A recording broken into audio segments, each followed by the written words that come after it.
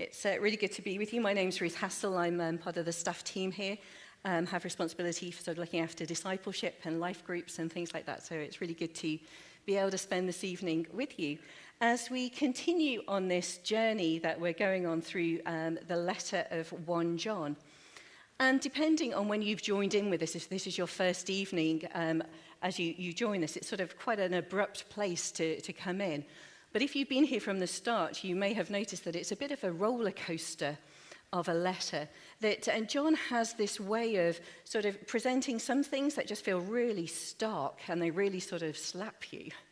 And then the next minute he's really affirming and talks a lot about love. And in the next breath he's speaking of sort of comfort and affirmation. And one author said this, he said, his warnings are fiery, but his affirmations are fatherly. And that's kind of the roller coaster that this letter takes us through, that there are some really strong warnings that John puts out.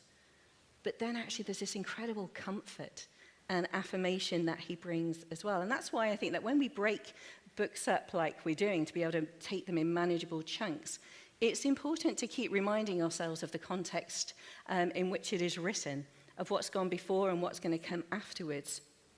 That actually this is written by John. I do apologize, I do have a tendency to keep calling him Paul, so if I say Paul, I mean John. I'll just put that out there now. But John is writing this, and he has a real pastor's heart, that he's writing this letter to a church that is going through some difficulties, that there are different things going on. There's much that's encouraging, but there are things that are coming that are quite disturbing to him. And he's writing this from a pastor's heart. That's the place it's coming from. And that's what it's really important that we hear, that's why he's writing it. His words are strong in places, but they always come with the address of to my dear children. It comes from this place of absolute love for them and wanting the best, that they don't miss out on what God has got for them and called them to. And ultimately, the overriding theme of this letter is that of love. This is his constant message, that no matter what he's talking about, he then goes on to say, but this is what love is, and points us to Jesus.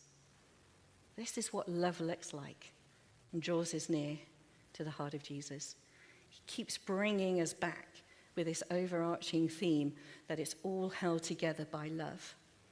And if you read through the 3 letters that John has written, 1, 2, and 3, John conveniently called, you'll see that there are some really deep theological things, pretty heavy things that he talks about.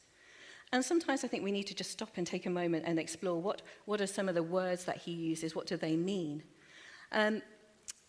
Last week, Abby shared with us about the warnings that John gave about us being distracted by the things of the world, those things that would draw our attention, that would take us from our first love, that would perhaps call us away, that we pursue those things rather than God. And in our passage today, John is warning about people that would seek to do that, not just the things of the world, but people who would come with a message that would try and draw us away from the true message of the gospel, that would have us believing something either extra or other to the gospel that has been presented to them. And so in this opening statement of the section that we've had read for us, John isn't messing about here, is he? He goes straight in and starts talking about the Antichrist. And I have to say, when I saw the lovely passages that other people got, and then Matt had put me on the Antichrist, my heart sank a little bit.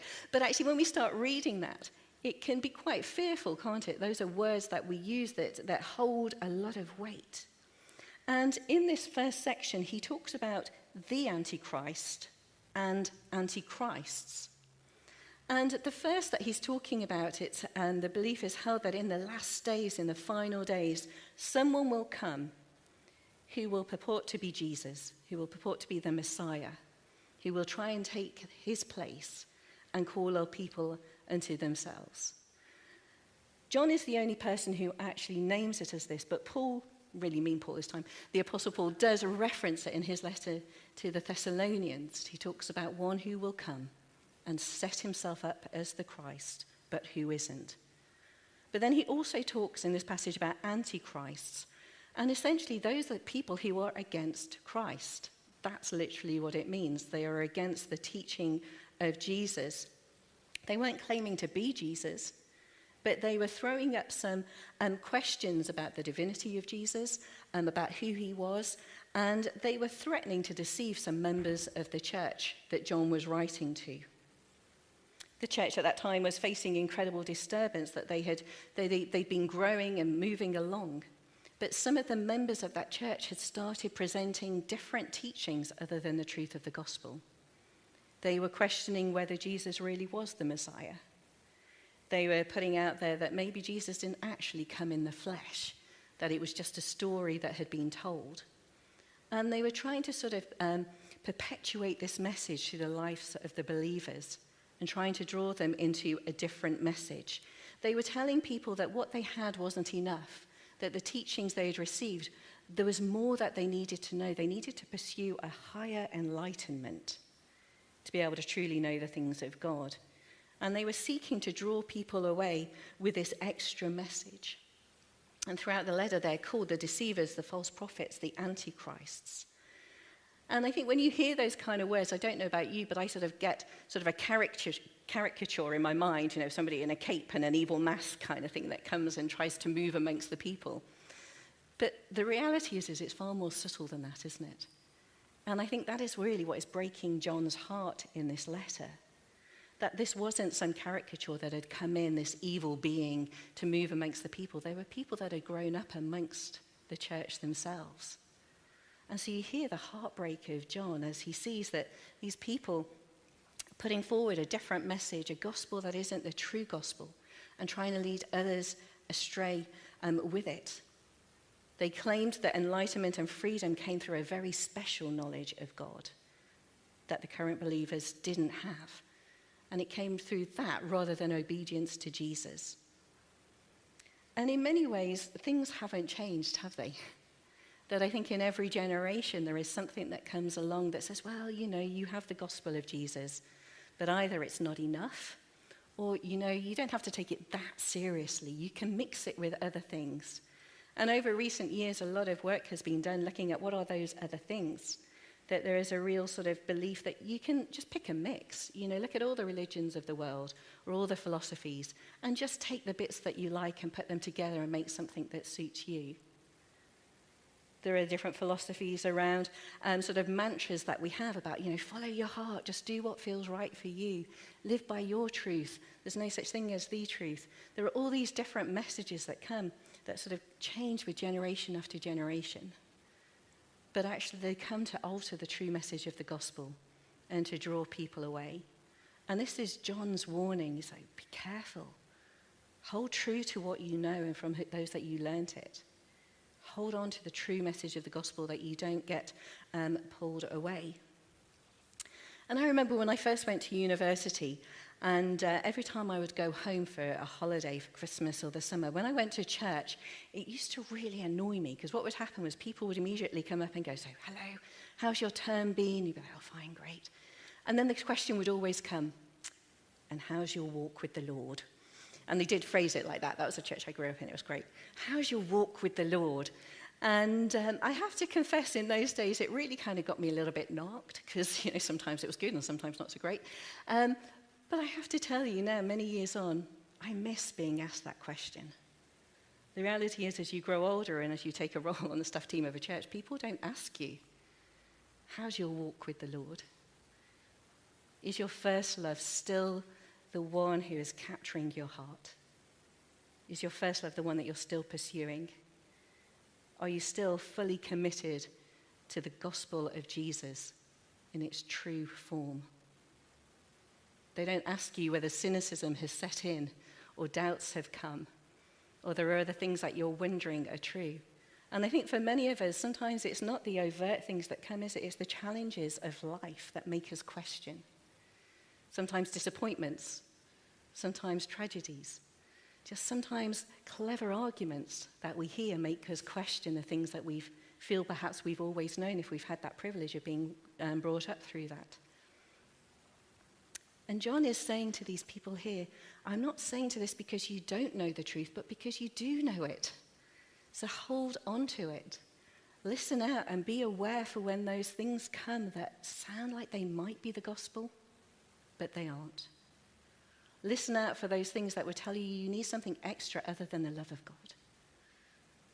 Listen out for when they're telling there are things that you can do for yourself to earn your salvation. Keep coming back to the heart of the gospel.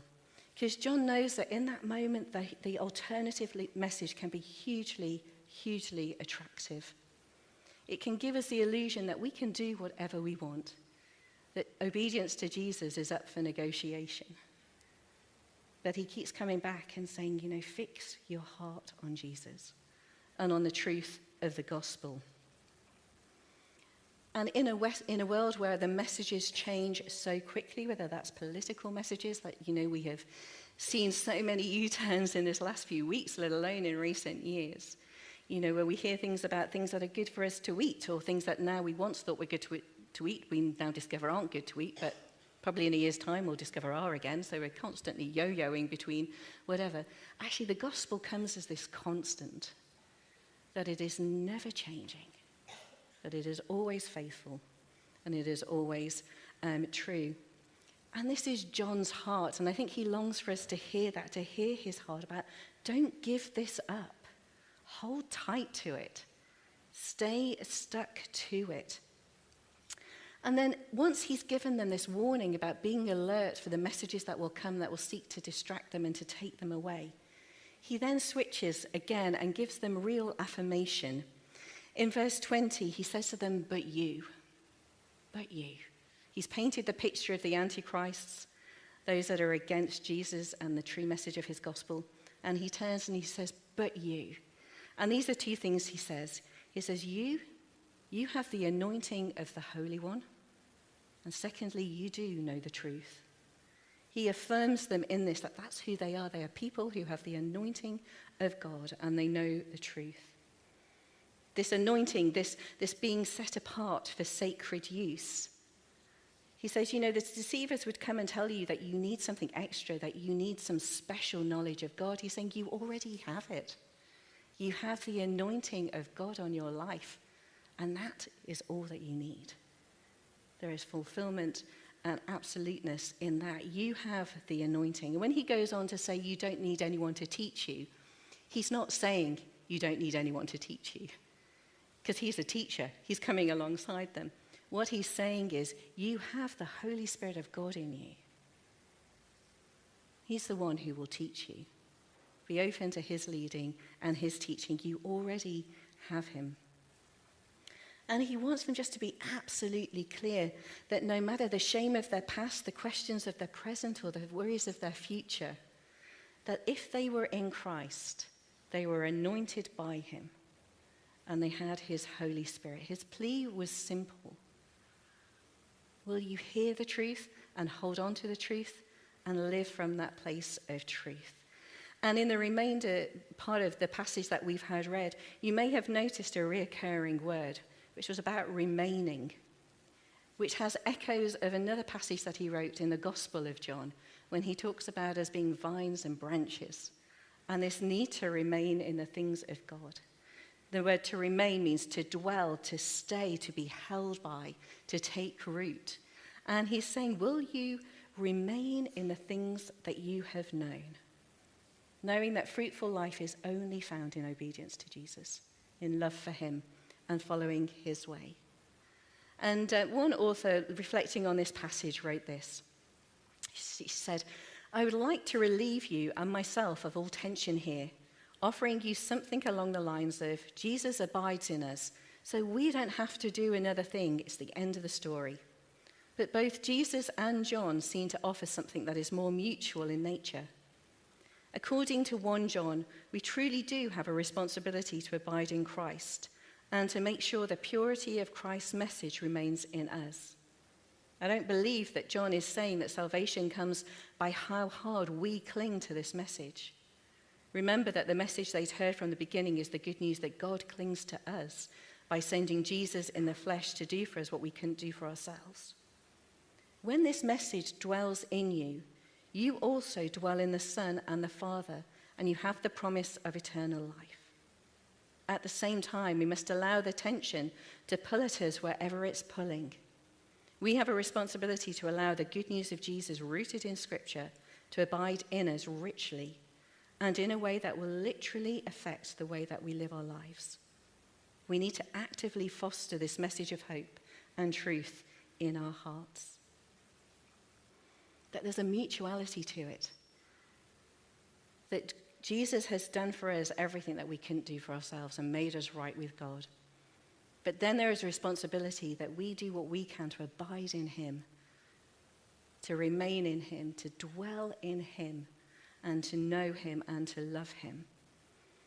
And I don't know where you stand tonight. I don't know whether maybe you're currently wondering if all that you've heard of the gospel really is all that it promises to be. Or maybe this is the first time that you've heard of these things and they're coming to you as new. But for each one of us, the challenge is that other things will seek to look attractive and to draw us away. But as Abby reminded us so beautifully last week, those things are fleeting and ultimately fake and don't lead to the fulfillment that we long for. And that's why John is so passionate about this message, is that he knows that can only come from a life lived with Christ. And he longs for people to stay connected to that, to know God's love in all its fullness, and to have hearts that respond in an overflow to him. And so I think the question that sort of raises itself for me is, well, what would choosing to remain in Christ, to abide in him, what would that mean or require of us? And actually, this is something that we're continuing to explore together as God's people here at St. T's. Over the last year or so, we've put together something that we've called our Vision 2025 that sets out our heart for what we think God is calling us to do in these days and months and years ahead. And one of the things that kept coming to the surface was that actually as a people of God, we want to be deeply rooted in Christ, in the church, and in the city of Lancaster. That's what we believe God is calling us to, that we would be deeply rooted, that we would abide in him, both individually and collectively, that we know that all that we receive from God actually requires an overflow and actually flows out into our city and to those around us. There's that mutuality about it. So what does it require of us? There are many things. I'm sure you have come across many, many different lists. And what I'm going to say is not rocket science, but just some things to flag up again, that primarily is about establishing our own pattern of being with Jesus, of taking that time just to dwell with him, to spend time with him, to hear his heart, to tell him that we love him, and to long to hear his word, allowing that silence for God to be able to speak his heart and to quieten all the other voices that would seek to distract us, that come so loudly in our minds, that would try and declare what they think of us over us rather than listening to what God has said. So firstly, establishing our own pattern of being with Jesus, dwelling with him, hearing his heart, and sharing yours. Secondly, what we really love to encourage people is to join a life group. There are home groups, or as we've spoken about, the student group Deeper, is a great place to come where we can encourage each other, where we can look at the word together, where we can share life and encourage each other for where God is at work and where we're pursuing him. So there's a real encouragement to get involved in a smaller group where we can talk together of the things of God. You might like to seek out a mentor, somebody who can walk alongside you, where you can talk life and faith in a one-to-one context and look out for those ways in which God is at work and what he's calling you to. You might want to form a prayer triplet with some friends and commit to meeting on a regular basis to pray together, to really seek the things of God. Or you might want to look for an opportunity to serve, because we say this all requires an overflow. That actually as we receive, we give. And that one of the ways in which we grow in our faith is by serving others, whether that's here within the church or in the life of the city, and that we're not disconnected from that. But actually it's got to be good news for Lancaster that we've met here tonight. Well, what are we doing? There is something about encouraging our own hearts, but there has got to be that overflow.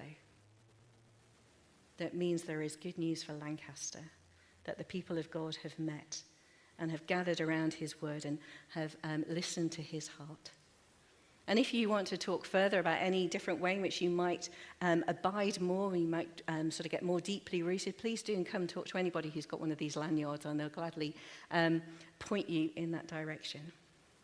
But as I close, I just want to come back to this whole thing of John's encouragement of but you have the anointing of the Holy One. You know the truth.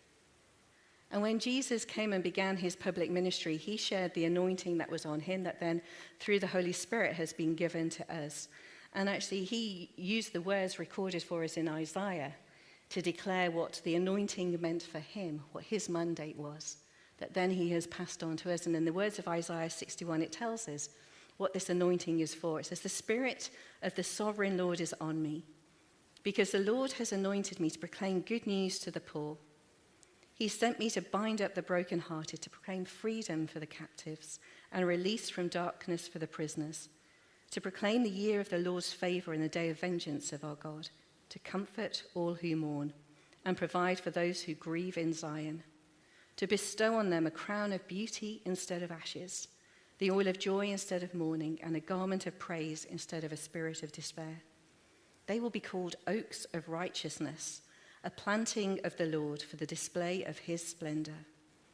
They will rebuild the ancient ruins and restore the places long devastated, and they will renew the ruined cities that have been devastated for generations." But you have received the anointing of the Holy One, and you have his truth.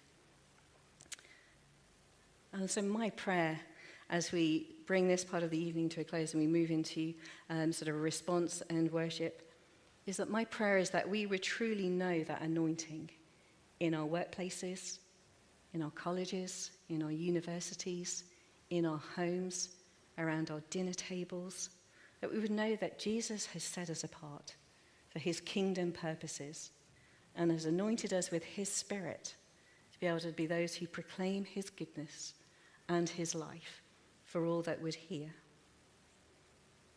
This is so important for us to be able to grasp for our own lives, that we become deeply rooted, that we abide and dwell in him.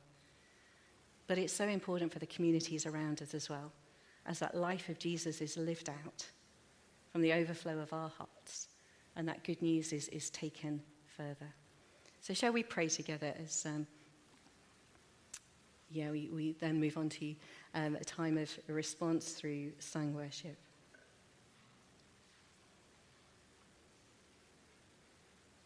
And so, Lord Jesus, we want to thank you so much that you don't leave us alone.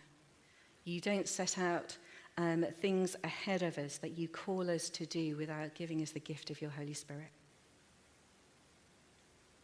And so, Lord Jesus, I'd pray again for that fresh anointing on each heart here who loves you and knows you and owns you as their Lord. Jesus, I pray that you would come and do what only you can do, that you would renew and restore, that you would give vision and imagination. So, Lord, I pray, open our hearts to you, Lord. Give us eyes to see what you're calling us into in the places around us. Keep our eyes fixed on you and our lives dwelling in you and your truth. I ask this in your name, Jesus. Amen.